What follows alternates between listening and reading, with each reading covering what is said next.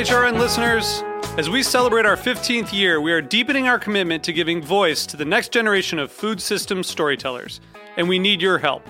Our internship and fellowship programs help activate new possibilities for underrepresented and underestimated young people through experiential journalism, audio engineering, and production training.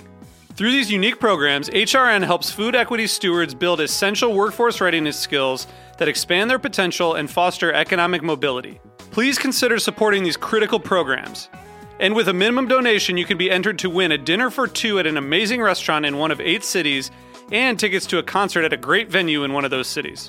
We have incredible partners across the country who have donated, as they also share our passion for helping to educate the next generation of food systems storytellers. Check out heritageradionetwork.org/15 to donate and enter to win today. That's heritageradionetwork.org/15 to donate and enter to win today. And make sure you donate before March 31st. Thank you.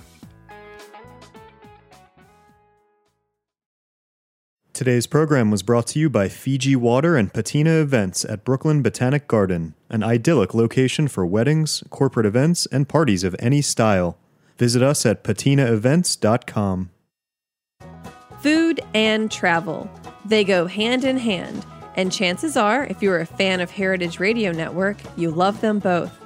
Between April 10th and 24th, we have 6 incredible food and travel experiences up for auction at CharityBuzz.com.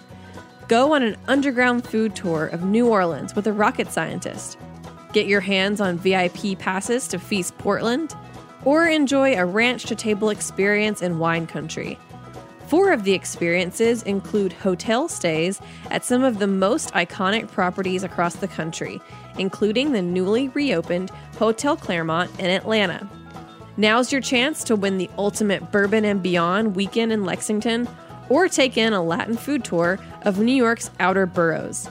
You'll eat, drink, explore, and relax, all while supporting Heritage Radio Network. Help us keep the lights on and the mics hot. Go to heritageradionetwork.org/auction and bid now.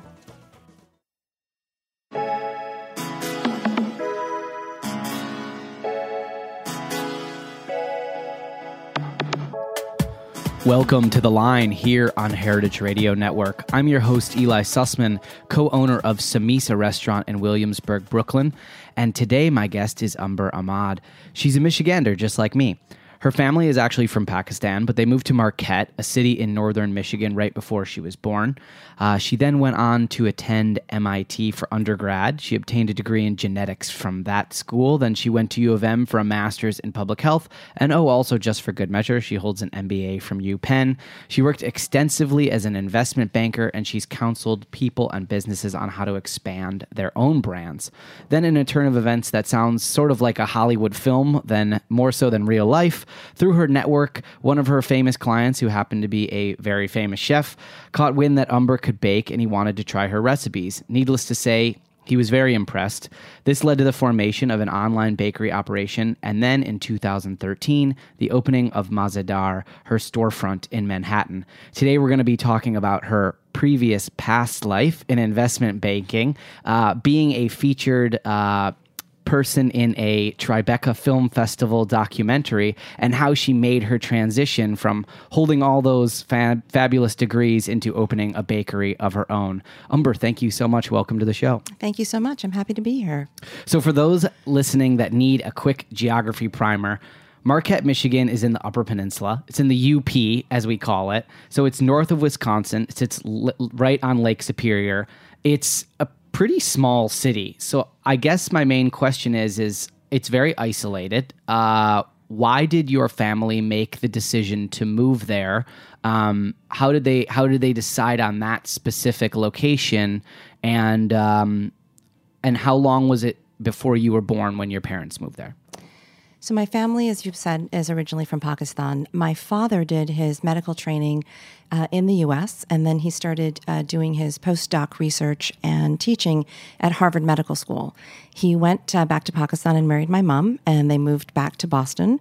And when my mom was pregnant with my sister, they decided to go back to Pakistan. My sister was the first grandchild on both sides of the family, and so that's a very big deal. It's very momentous and extremely auspicious. So they wanted to have that baby with their extended families.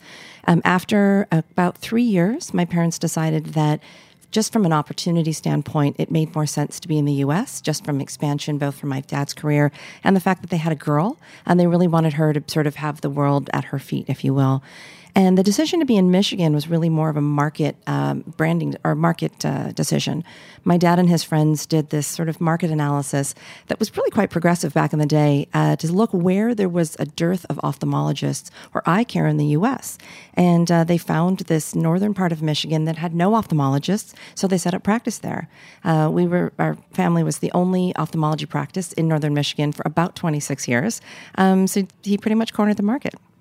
So you learned from a very young age from your father about how to look at market factors and outside influences and really figure out certain niches and where to find your ability to pick and choose your mark. Yeah, that's absolutely right. On where you could sort of exploit the market.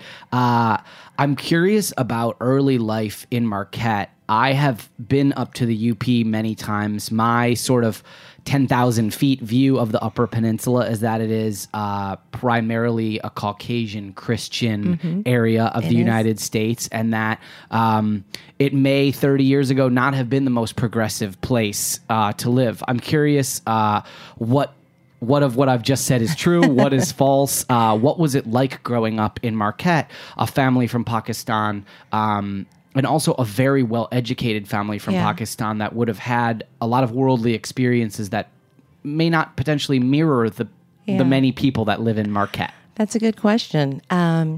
So being in northern Michigan was really interesting because it was a largely immigrant population, but those people immigrated from primarily Scandinavia and Poland. So a lot of Finnish, Swedish, Norwegian, and Polish people, which meant pretty much everybody was blonde, except for my sister and I in school. We were the darkest people anyone had ever seen. They thought we were black for a while. They thought we were one of the Jacksons and that we could breakdance. So we kept kind of trying to explain to them that we weren't, in fact, one of the Jacksons. We didn't look anything like them. Although now, with all the face bleaching and the nose jobs, we could pass as cousins. So I'm not really sure what's going on there. For us, it was really one of those where as children, you almost don't notice the differences, that you all grow up in sort of a similar environment. We were very lucky to be raised by obviously my parents, but also by an older Finnish woman who we call Gram. She became our third grandmother, and she helped take care of us as children. And so we grew up speaking Finnish, grew up making Finnish food and bread, and that's actually how I learned how to bake and where my passion for baking came from. So we kind of had that little bit of a link with my grandmother. Being in a different culture was something that was a bit of a challenge for us. And so the way my parents sort of counteracted that is every summer we would spend 2 months in Pakistan and we would spend a month living in another country. So my parents would pick a country and we would go and live there, really to help us understand, for lack of a better term, the fact that we were global citizens. So the Finnish nanny, I did read that the first thing that you ever learned how to bake was from your grandma, your Finnish nanny that took care of you. What was that first thing that she taught you how to bake, and what was the traditional kind of vibe in your house eating wise? If there were all these other influences, did either of your parents also cook a lot of traditional dishes from Pakistan, or did you kind of assimilate very quickly into this Americanized version of northern Michigan cuisine? So just to answer the question about about Gram, the first thing I learned how to make from her was a bread called nissu. And nissu is actually an old Finnish word for wheat, but it's the term for a bread that's made with cardamom, milk, and almonds. It's a little bit sweet, and it's braided really beautifully with like 4 or 6 braids. And for me, the sort of the act of making that bread was more around my bond with my grandmother, or with my Gram, than it was about making the actual food. As a child, she would put me up on the counter and wrap me in a blanket and tell me stories while she would be making food. So that became for me the way in which to tell stories and communicate experiences, which was by making the bread and the cakes and the things like that. So it became very quickly a way that we bonded both with one another and the way my family bonded with other people. My mother was an incredible cook. She made everything. She made Pakistani food, all types of different European foods, Asian foods, and American foods. But for her, food was, again, kind of a way of exploring and expressing, but almost to the point where it would annoy us. So we would go to other kids' houses after school, and they would get Cheetos or those little Debbie snacks, you know, those things in the plastic, which we were obsessed with. And then people would come over to our house, and my mother would make like coquille Saint-Jacques. And we were like, what is this? She's like, oh, I had found some scallops at the market. I thought you would enjoy this. We're like, Mom, we were so embarrassed. And she would always make baklava for our school bake sales. And every other mom would show up in like mom jeans and Reeboks with like brownies from a box. And initially we were mortified by that. And then we started to realize how cool and interesting that was and how it started to really define us as people. I mean, it's wonderful that you could realize the differences that did make you unique, but was there a lot of difficulty at first trying to find your own identity? You were an American born. Yeah. Did you feel very different, or did you not really notice? I mean, you said that, people obviously viewed you differently based on the color of your skin, but was it an uncomfortable experience for you to grow up there? That's a good question. I'm not sure it was uncomfortable, but it was definitely different. It was different from a couple of things. One, just physically we looked different. The other is our religion was different. We were the only Muslim family for probably like 500 miles. So we didn't attend church or anything like that. So I know that separated us a little bit. I would say the most uncomfortable thing as a child would be Christmas, because everyone would come back from Christmas break and talk about all their new clothes and dolls and books and everything they received. And we never got any of that because we didn't celebrate Christmas. But to counter that, my parents would celebrate Eid, which is our holy holiday, which happens twice a year, sort of at a Christmas level. I didn't really have a difficulty sort of identifying as who I was because my family's infrastructure was so strong. I think where I differed a lot was just from the level of acceleration around education and work ethic. I mean, that separated me more from a lot of the people I grew up with than anything else.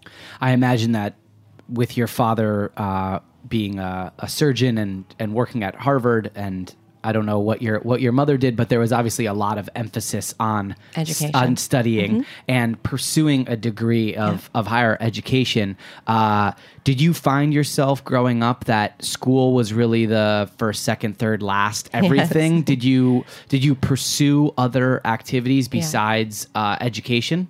I did, and school was paramount. It was the most important thing, and it was what we were responsible to do. My mother had a master's in English literature, so there was always a very much sort of this focus on education as a way to develop yourself and to create a legacy for yourself. That being said, we did a whole bunch of other things. I've been skiing since I could walk. Obviously, in Michigan, there's very few things you can do for 9 months out of the year. I played ice hockey, and we did all sorts of things like ballet and tennis and things like that. And we played the violin. I started when I was 3. My sister started when she was 6. And my mother believed very much in the Suzuki method of teaching, which is a Japanese ideology around music being inextricably linked to a child's ability to develop math skills. And so we started playing violin at a very young age. I turned professional when I was 13 years old, and I toured in Europe, and I did all sorts of things around music. So one would look at that as sort of in line with the rest of the education in terms of the way in which we pursued it. But it was a way to kind of develop us as people, I think. The traveling, not only that you did as a professional musician, but with your family, was a very eye-opening experience that you've talked about before, but I would love to touch on it again right now, which is that when you went on vacation and you would try new foods and you would taste them with your mother, she had an interesting way of sort of explaining how flavors interact with each other. Can you talk a little bit about that? Sure. So my parents spoke a couple of languages, but we very rarely spoke the language in the country that we went to. So my parents would communicate with the taxi drivers and gatekeepers and shop minders about where they would eat. And we never wanted to go to sort of the tourist places. We wanted to go where people would go out to eat as local families. And in doing that, we would go and have food. And the first thing my mom would do when we'd get our food is she'd have us put a bite in our mouth. We'd have to close our eyes, and and we'd have to then tell her what that flavor reminded us of. So I would put a bite of food into my mouth and I'd say, I taste cinnamon. And she'd say, okay, where do you remember cinnamon from? And I'd say, the oatmeal that we have at home that Graham makes us. She's like, great, but you're eating a Moroccan dish, which is bastilla. So it's phyllo and eggs and almonds and chicken and cinnamon. And then we'd be in Sweden and we'd have breakfast and there would be a bread that had saffron in it. And I'd be like, this tastes like Spain. It tastes like that rice. And then the mole in Mexico would remind us of Switzerland and so on and so forth. And so very quickly, food for us became a language of connectivity. And we'd be able to sort of say, these people taste like those people. And very quickly, my mom would say, okay, what do you taste like? What about you can you bring to somebody else? And what about someone else can you personalize for yourself so you somehow become connected in maybe an unexpected way? I'm stealing that when I have kids. Please do. I love that. It was fantastic. There's something about young children experiencing food for the first time that you can watch a kid taste something for the first time. And as we get older, we forget what that sort of explosion of novelty is like for the first time to taste something, because unfortunately, we've forgotten what that first bite of ice cream tastes like. So to be able to see a kid go to another country and taste a unique flavor for the first time and be able to make those connections is really exciting. It's incredible. That doesn't then trickle down to being a business owner and being able to have someone experience your food for the first time and sort of draw those connections again. Excited in a little bit to talk about the flavors that you had as a child, both from your parents and traveling and your grams to what you developed later. Before we get there, though, I want to talk about education and making that jump from northern Michigan back to the East Coast, where your father and mother spent a lot of their time. You went to MIT. I did. And you were pursuing a degree in genetics. That's what your undergrad is in. Yes. At that point in your life, what did you think that you might want to do professionally? At that point in my life, having gone to MIT, I was wholly convinced and focused on being a surgeon. I wanted to follow in the footsteps of my father. We come from a culture where it's really important to have a profession, a vocation. So you're either a doctor, you're a lawyer, you're an engineer, you're an accountant. So you have something where my father would always say, you can always hang up your shingle and be able to sort of make a living for yourself. So I wanted to do that. And I spent a lot of time with my dad in hospitals and seeing how he would interact with patients. And it was really incredible just how he was changing people's lives. And I decided that really that was my calling. I wanted to change people's lives. And the only way that I knew how to do it back when I was 16 going to college was to be a physician. So I went through my studies. And while I was there, I was also working on some genetic research, basically what you would call stem cell research today. But it was the idea of trying to teach the body to become something other than it currently was. An example of that is if you burn yourself, oftentimes if it's a large burn, they'll take a piece of skin, put it on the burned area, and it will teach the cells around the transplanted skin to become skin. A lot of our body does that, with the exception of a few parts of our body, including our eyes. So I started to do research about how to take undifferentiated stem cells and tell them and teach them to become corneas. And in doing that research, when I finished at MIT, the research hadn't been completed, so I continued to do that at the University of Michigan, which is why I jumped over to U of M for my master's during the period of time at which I kept saying, I want to go to medical school. And my parents were very smart about this, and they said, just give it a minute. Just think about it. You're young. You're much younger than other people in the same position, and you have your whole life. And the challenge is when you're 22 or 23, you don't understand what your whole life means. You don't speak in periods of 2 or 3 or 5 or 10 years. You speak in months or weeks.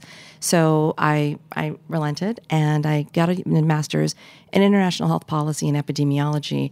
And what that helped me understand was my goal of helping people and changing people could happen in many different ways. So that sort of became a gateway or sort of an opening for me to say, maybe it's not medicine in a traditional sense where I can help people, but maybe it's in some other form.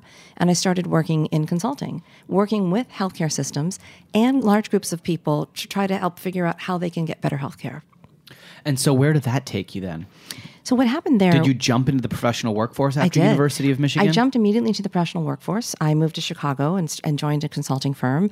And for me, that was really interesting because I'd never actually worked before. I didn't even have a job as a child, as sort of growing up, in school, because for my family and our culture, school was what you focused on. And if I had other time, it was practicing the violin or, playing ice hocky or something. You were a little like that. busy being a professional violinist and getting into MIT on early admission. Busy. Yes, so totally. I applied we'll to... give you a pass for not having a waiter job when you were 10 or 11 years old. Thank you so much. It's very kind. So being in the professional workforce was really good for me. It was a different type of discipline, and it was also just a really different exposure. And it helped sort of distance me from the belief that medicine was sort of the only path. And the more I worked with health systems and the more I worked with people to help them figure out how to get the care that they really needed or deserved, the thing that I always came back to was that it was the financial component that made all the decisions. So that literally was that was the neck that turned the head. And I said, I need to understand that piece of it better. And that's why I decided to go back and get my MBA in finance. And I did that at the University of Pennsylvania at Wharton. And so after that point, you are working in New York. I decided to go to sort of the heart of finance, and I moved on to Wall Street. And so you're working on Wall Street, and then in 2003, someone comes knocking at your door and asks if you want to participate in this documentary called Risk Reward, Yes. which featured 4 women that had varying careers that were all either in investment banks or Wall Street related, correct? Yes, that's correct. And so how did that project come to be? I'm curious if your superiors thought it was a great project, if there was pushback on it. And I imagine that being a woman on Wall Street, there's a much smaller percentage of women that work on Wall Street than men. Was there any animosity? Like, oh, you're going to be in a documentary and you're also working on Wall Street? Was there a lot of sexist behavior in 2003 in that work environment? Well, the sexist behavior on Wall Street is a whole other conversation and probably an entire series of radio discussions. So the documentary actually came to be while I was still at Wharton. So truth be told, if it came to me when I was already on Wall Street, I wouldn't have done it because I think it's very different to expose yourself in that capacity or in that way or that level when you're in a professional environment like Wall Street. It happened when we were actually at Wharton. I was the president of the finance club. I was co-president along with a good friend of mine, Neil Kashkari, and we received an email from these producers who said, "Dear Mr. Ahmad, we are so-and-so, and we are producing a film about women on Wall Street. We're wondering if we can get your help in sort of getting exposure to some women within the Wharton community that might be interested in participating in the film." So I wrote back and I said, happy to help you sort of meet some of these women. Let us know how we can set this up. And by the way, why would you presume that the president of the finance club is a man? Sincerely, Miss Umber, Ahmad. So, of course, they write back, tail between their legs. I ended up scheduling about 20 different interviews for them one day, and I spent the day with them just sort of facilitating all these other people. And at the end of the day, they looked at me and they said, "Why are you not auditioning for this?" And I was like, "Oh, I don't have any interest in doing this, but thank you so much."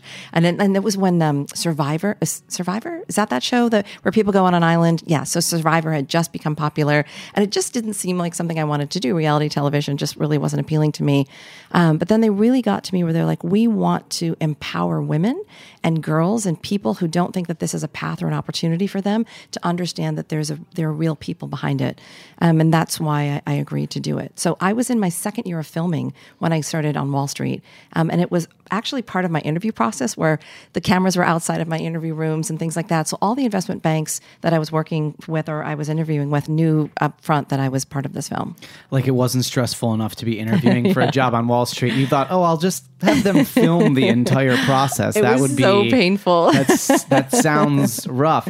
You mentioned Neil Kashkari and the name sounded familiar, so I just Googled him, which led to my next question, which I had here, which was I wanted to hear your perspective on what it was like to work in banking during the financial crisis. And Neil Kashkari, for those that are listening that aren't near a computer to Google him, he oversaw TARP during the financial crisis. So he obviously was very embedded in that process. You were working on Wall Street. I'm curious, what is your personal perspective on what it was like when things in 2008 really came to a head and sort of chaos began to ensue across the nation? Yeah.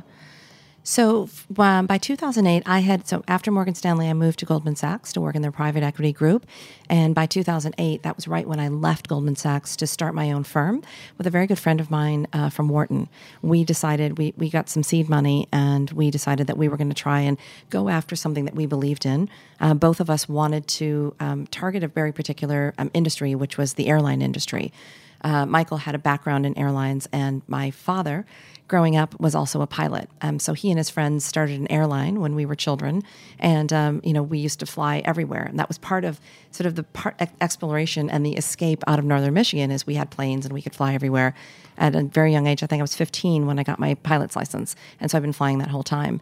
So it was, I think, even more intimate of an experience for me in 2008, because I didn't have sort of the umbrella of the support of a large investment bank.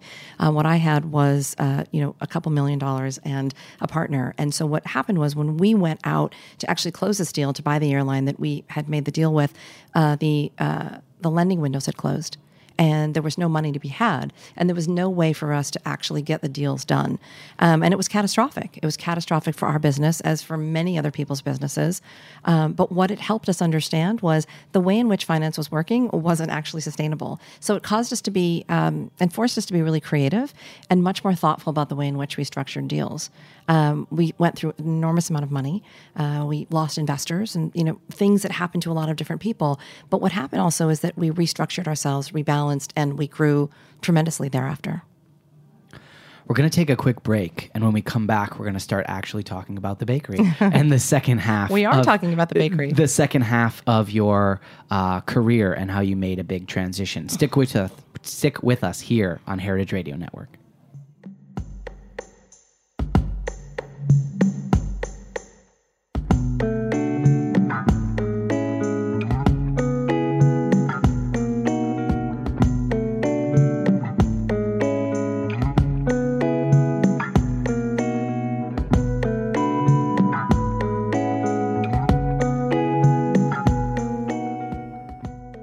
Patina Restaurant Group offers unparalleled service in New York's most iconic locations, including Lincoln Center, Rockefeller Center, and Macy's Herald Square.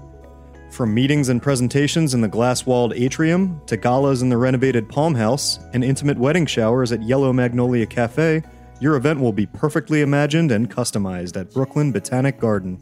You can also enjoy a la carte brunch and lunch at the picturesque Yellow Magnolia Cafe, overlooking Lily Pool Terrace. Chef Rob Newton and Chef de Cuisine Morgan Jarrett offer warm, distinctive cuisine with a focus on local vegetables, grains, and sustainably sourced meats and fish.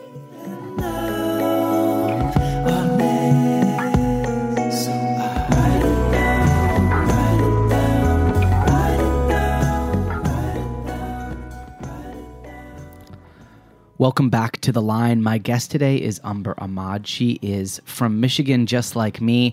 After a long career in finance and investment banking, after going to MIT, University of Michigan, and Penn, something very exciting happened, which was through her network, she was introduced to Tom Colicchio either as a friend or as a client. As a client. And word got back to him that, you bake, and that some of your baked goods are really delicious, and he asked you if he could taste some of them. That's right. And over what I've read is a marathon 3-day tasting session where you decided to not bake him a couple cookies and a cake. You sort of unleashed your entire repertoire on him. I did. Okay, so don't let me do all the talking. Walk me through the steps. He comes to you and says what? And then what happens after that? So Tom became a client of our firm, this firm that we started to help brands think about how to better position themselves and how to grow in ways that would be really meaningful for them as a business. And in that work, Tom became a client of ours, and he found out through mutual friends that I made pastry. So we were in a meeting, and he looks at me in his very serious Tom way and says, "I heard you make food." I said, "Okay." And he said, "I want to try it." I was like, "That's ridiculous. Like, you're Tom Colicchio. You make people cry on TV. Like, I'm not about to pack my knives and go, like, this is not going to happen." And, I said, "I'm finance and you're food, and let's, never the twain shall meet." And he said, "No, I really want to try it. People don't normally cook for me." And I was like, "Okay, well, I can do that. So Pressure is on. Yeah, the pressure is on. So I started making all these things that I knew how to make. So I think the first day I made cheesecake and shortbread and chocolate chip cookies and different things. And I showed up like Little Red Riding Hood with this huge basket. I plop it on his desk and I put a bunch of food out and he takes little bites of it and he doesn't say anything. Good or bad. He doesn't say anything at all. He just keeps taking bites. And then he pushes the food aside and we have a conversation about his business. We go about the scheduled meeting. And for whatever reason, I decided to show up the next day with more food. I don't know why. I don't know how. And that's sort of what possessed me to do that. And I did it for a second day. And he tasted everything and pushed it aside. And then on the third day, again, because in my head, I was like, oh, I didn't make him biscuits. I remember that. I was like, I didn't make him biscuits and I didn't make him something else. So I was like, I'm going to make those. And I show up that day and I had jogged from my apartment to his office, which is only like 7 blocks, but the biscuits were still warm. So I like show up this sweaty mess. I've got these warm biscuits in this beautiful towel and I plop them on his desk and he eats them and I bring like out some cookies or something. And then he looks at me and he says, what do you want to do with this? And I thought he meant, what do I want to do with the food on the table? So I thought, do you want me to throw it away? Will it fit back in my bag? Should I give it to your assistant? And I said, I can take it out. He goes, no, what do you want to do with this? You're tremendously talented. What do you want to do with your food?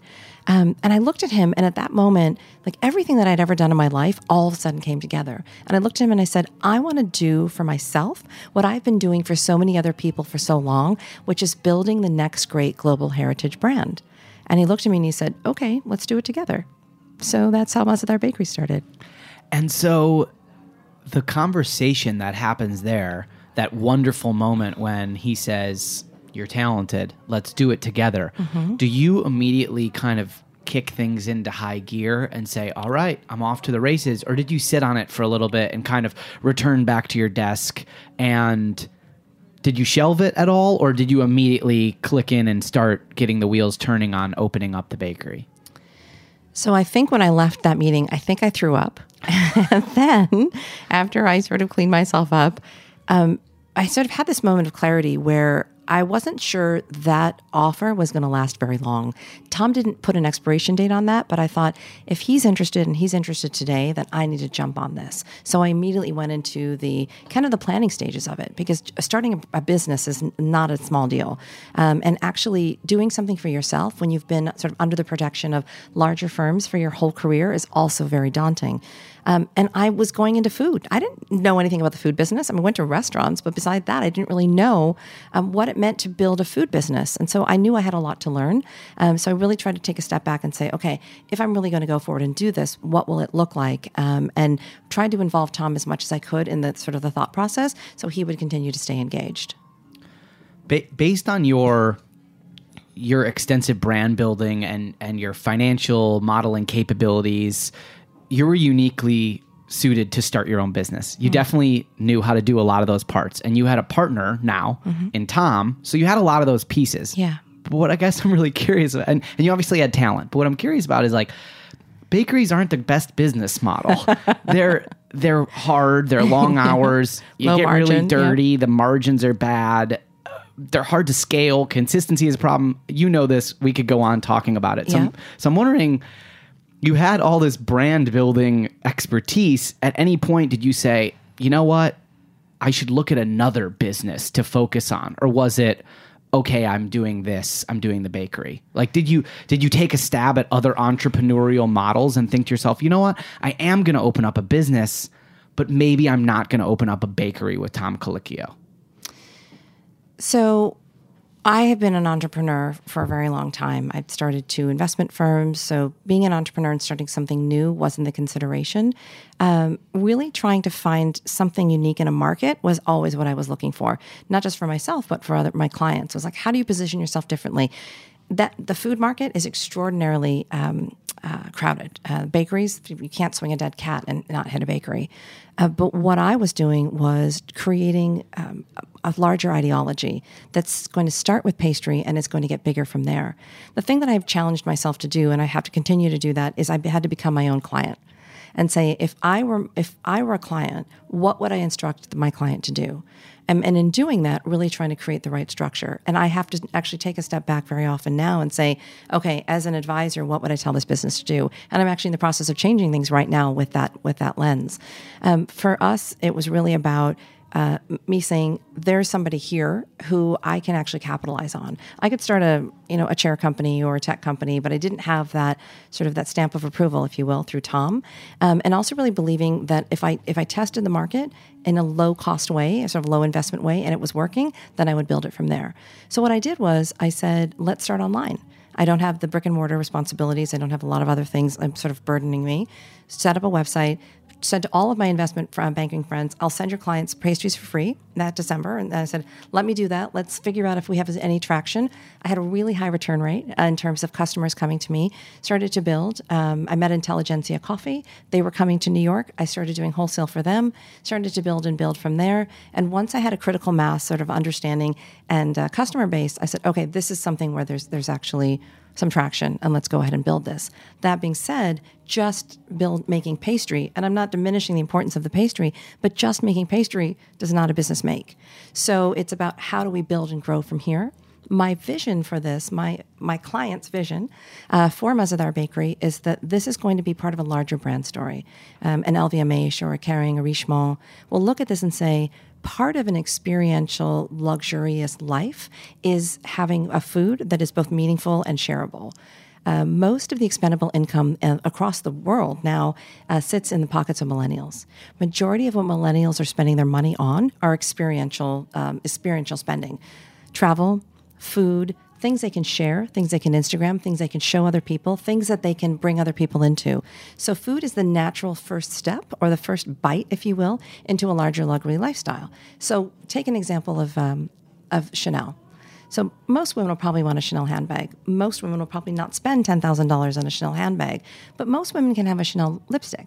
$35 or $40 later, they can pull that out. They have the luxurious moment and experience and feeling without having spent that same money. But as they grow in their lives, in their career, in their bank accounts, Chanel wants them to get into larger spending. Food is a great way to introduce people into larger luxury. Mazadar Bakery would be the perfect foray for any luxury brand to introduce people into that spending. So the way that you're building your brand is really you have a large scale kind of identity that you're hoping to achieve that isn't necessarily tied directly to the experience in the store of even ordering the pastry in the store. Correct. So when you did get started, did you lease a space and buy some ovens, and did you start baking, or did you like co-op your recipes and have someone do production for you? Like, how did that process start? I mean, you're talking about building something very large like Chanel, and I see the plan, but I'm curious, like at square one, the day one that you started, how did you really get started? So day one started in my apartment. I started baking out of my apartment. I set up a website. I created 5 emails so people would think that there were more people. So there was like a sales at Mazadar Bakery, admin, info, all these other things. I'd pick up the phone, and then I would like pretend to be my own assistant, change my voice, and then count to 5 and then get back on the phone, sort of to start building. And then as I had a little bit more traction and I wasn't able to produce all of the pastry out of my apartment, I moved into one of Tom's commissary kitchens. So he gave me space in his commissary on the west side, and I started baking out of there. I got to the point where I couldn't do it all myself. And I brought on one person who became a chef and a partner with me. And then we grew the business from there. And when we started to get to a place where we couldn't actually produce all that we needed to in the space that was allotted to us in the commissary, we moved into another commissary up in Harlem. At that point, it was like, okay, we have enough revenue and sort of customer traction where I think having a physical retail space is important for us. Food is very immediate and tangible. The last thing you do with your food is eat it, right? So you see it, you hear it, you touch it, you smell it, and then you eat it. So having that physical piece was actually really important, kind of a flagship, if you will.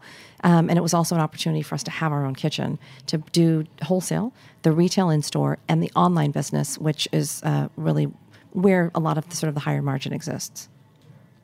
So a lot of people that have an idea for a business, food business, any business, they need to scrap together some money, and they do that usually in a combination of friends and family, and then they put some stuff on credit cards. It can be a slog, like even for really high profile chefs. You were in the money realm. You had money friends. You had a lot of experience with investment.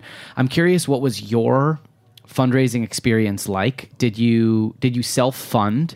And if you did raise capital in a traditional way, what did that look like? Did you build a deck? Did you have tastings? Yeah. So what was that sort of funding experience like for you? So the funding experience for me was very different than when I would go out and fundraise on behalf of Goldman Sachs. So you walk into the room, a conversation around fundraising with Goldman Sachs was more, how much are you going to give us, not are you going to give us? Mm-hmm. And so when you go out on your own, it's really daunting, and it becomes a really sort of intense process. And one of the things that I became sort of acutely aware of is that one of the most high risk investments that anyone can make is in a food business. So it's one of those where I was always very transparent with people to say, look, I really believe in this idea. I know that it's going to succeed. In the off chance that it doesn't, you should not expect to ever see this money again. And that's a lot of venture investing, which is I'm going to take a chance. I'm going to put a certain amount of money in, and I'm going to grow the business from there. I became like Mary Poppins. I used to walk around with a bag of food all the time. I would meet people and be like, oh, it's nice to meet you. Here, have a granola bar. Like, it was just one of those things where I honestly wasn't sure where the money was going to come from. I got some money from my money friends, but most of my money friends are like, we don't invest in friends. And I'm respectful of that. But by the way, all of you, when you come back to me and want my money, just remember that. But so it was about finding strategic capital and people that I thought could help me in other ways, and just started trying to meet people and go through family offices. I had a deck, I had a business plan, I had a financial model, but none of that really matters outside of, in an early stage company, the investor has to believe in the entrepreneur. They have to believe that you are all in. I self-funded. There was my part of my retirement I liquidated to do this. So there's a lot of skin in the game, but there's also a lot of my own money in the game. What advice would you have for someone, an entrepreneur that's listening? They're very eager to start their own business. They don't necessarily have personal funds that they have access to. And maybe their network is a lot of other people that work in restaurants and don't have a lot of money. Is there a piece of advice that you could give them? Perhaps one part of a strategy that you think is the way to begin that process of trying to take your idea out to market? The one thing that everybody looked at me for was proof of concept. And proof of concept means there's somebody out there that will buy what you're trying to do. And you have to create that proof of concept. So you can do it in many different ways. If it's a food business, do it in a smaller way. Start at Smorgasburg, start online, find ways that you can, join a larger group, supply things to people, so that people start to be aware of what you do and your product, and actually sort of create some stickiness around that. If you don't have a lot of capital, the other thing that I think has been really interesting is there have been more incubators that have come up. So an incubator, for those of you that aren't familiar with the term, is an organization that will bring in brands or bring in companies and assist them both financially, but also with other guidance. So they may have accounting assistance or manufacturing assistance or legal assistance, but really helping them sort of think about how to grow. They also help them fundraise and sort of help them expand.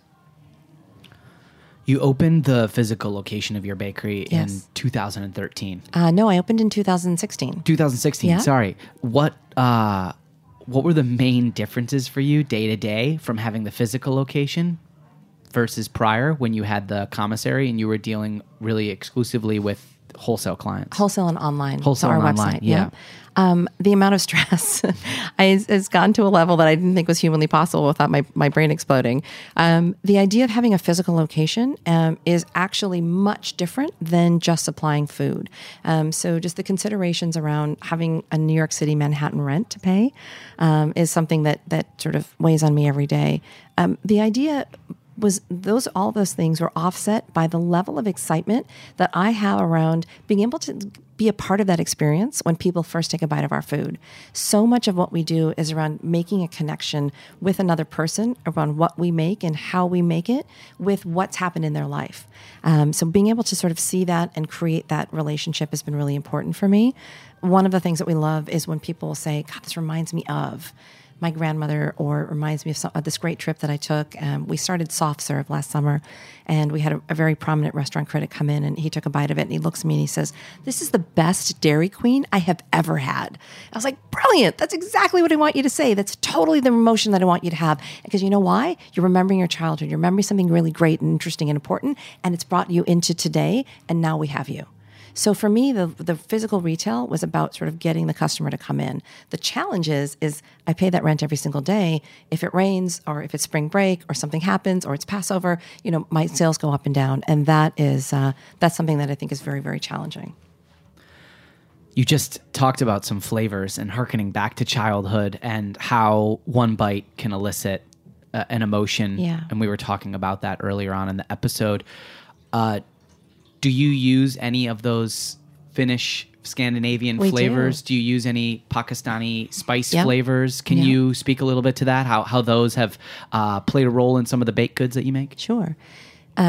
The food industry is very crowded, so you have to be able to distinguish yourself in any way. And doing that, a lot of it is people do something that's completely outlandish and totally crazy. So it's a pastry sort of hybrid, or it's something that's got charcoal in it or whatever, which is very interesting and is novel. But for me, it was about how do I create a differentiated product that actually has longevity?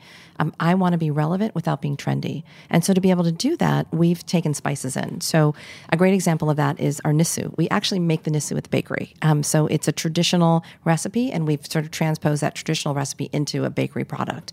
Other ways that we've done it is we've introduced the subtleties of certain flavors that may not be sort of the same level of intensity or exposure, but in something else. So an example of that is we make something called a bostock. And bostock is a French pastry that is a brioche that has frangipane, which is an almond cream, and toasted almonds, and it gets baked through. And it's just sublime. It's kind of crunchy, and it's got a little bit of a sort of a chew to it, and it's really delicious. And what we do is we add a little bit of orange blossom water into the mixture that goes onto the bread. And orange blossom water is a very traditional spice flavor that's used in Pakistan. It's used a lot in the Middle East. It's used in parts of Africa, but not very common in the United States. So you're taking a bite of something that's familiar, almonds, brioche, that, and all of a sudden you get this orange blossom, and you're like, oh, that's interesting. And you're evolving your sort of palate. Our pistachio raspberry tart has a little bit of rose water on it. So it's not so floral that you feel like you have soap in your mouth, but it's enough to say, this is opening sort of my mind to something different. So we do that a lot. We put cardamom in things. We're putting cilantro and coriander into other things where it's a little bit unexpected. Have you kept any of your private clients advising on the investment side of things, or are you full-time Mazadar Bakery? How do you currently split your time? So I am both full-time Mazadar Bakery and full-time at our investment advisory firm, Specialized Capital Management. The blessing that I have around the advisory piece of it is that there are 5 partners. And so my job is really relegated to sort of creating the relationships or sort of finding those sort of connections or bringing in the people that I know or people that I have relationships with to continue to build the deals.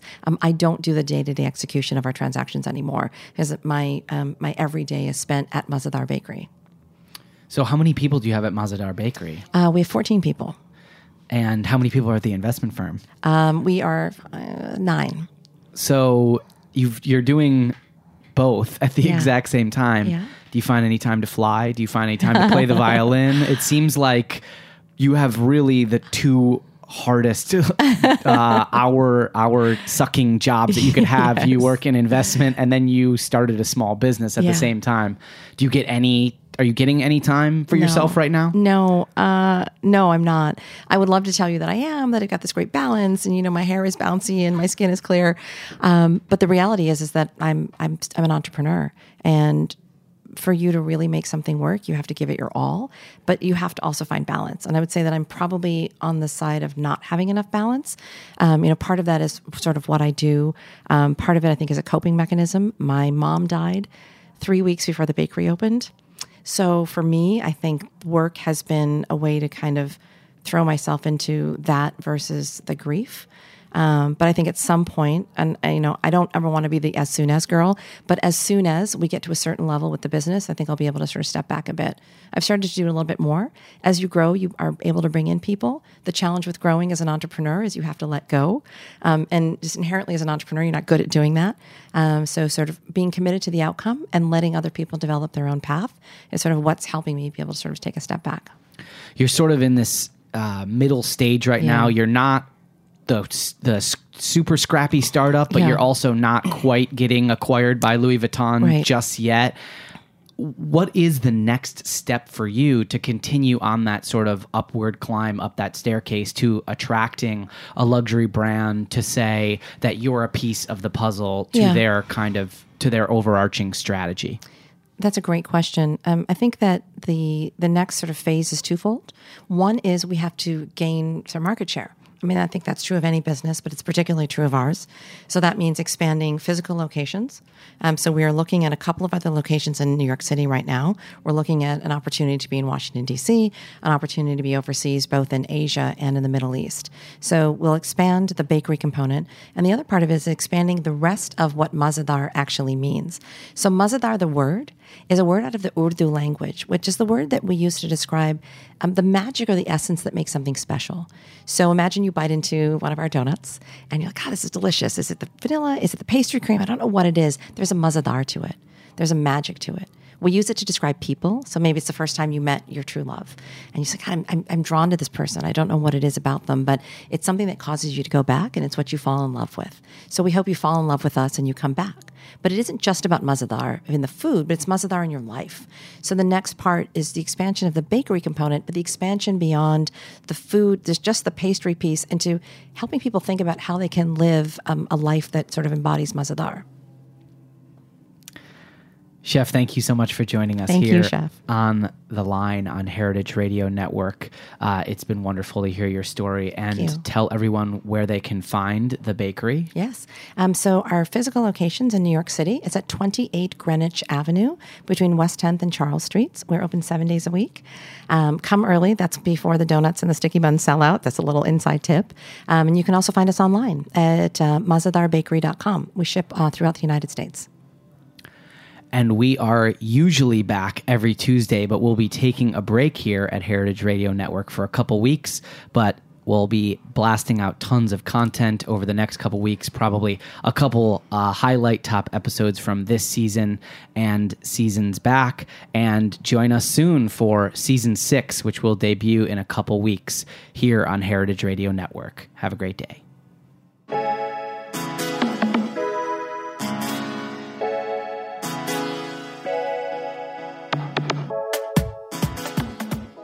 Thanks for listening to Heritage Radio Network, food radio supported by you. For our freshest content and to hear about exclusive events, subscribe to our newsletter.